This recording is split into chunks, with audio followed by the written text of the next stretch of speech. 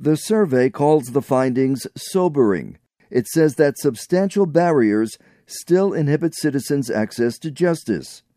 Afrobarometer Deputy Director Carolyn Logan is the author of the report. Overall, people have a strong belief in the court system, the legitimacy of the court system, and solidly back it. But in terms of their actual perspectives on its reliability and trustworthiness and on the problems they encounter when they do engage with it, there were some significant issues. The Associate Professor of Political Science at Michigan State University says there's a lot of distrust of the justice systems in Africa. Roughly 43% of people said that they don't have a high level of trust in the court systems, and about 1 in 3 people believe that judges or magistrates are corrupt. Those are findings in the public at large. The survey details the main complaints of those who've had problems seeking justice. Large proportions experience a variety of problems. The most prevalent is long delays in seeing their cases through the system. But nearly half said that they had problems understanding legal procedures, and about 1 in 4 said that they couldn't obtain legal counsel, that judges didn't listen to them, or that they were unable to pay court costs.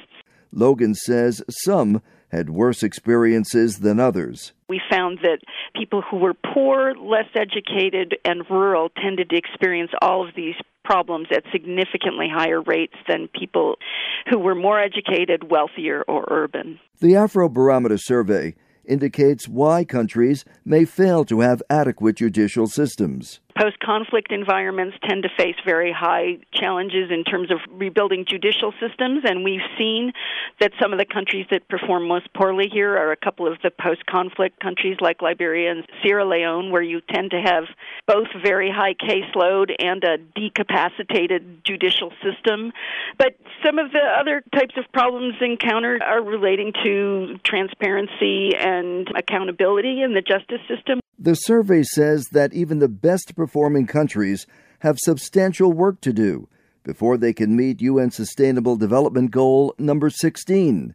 It calls for access to justice for all. We see a wide range of performance across countries. There's some countries that perform pretty well. Botswana, Cape Verde, Lesotho are the best performers, and Southern Africa in general tends to perform better.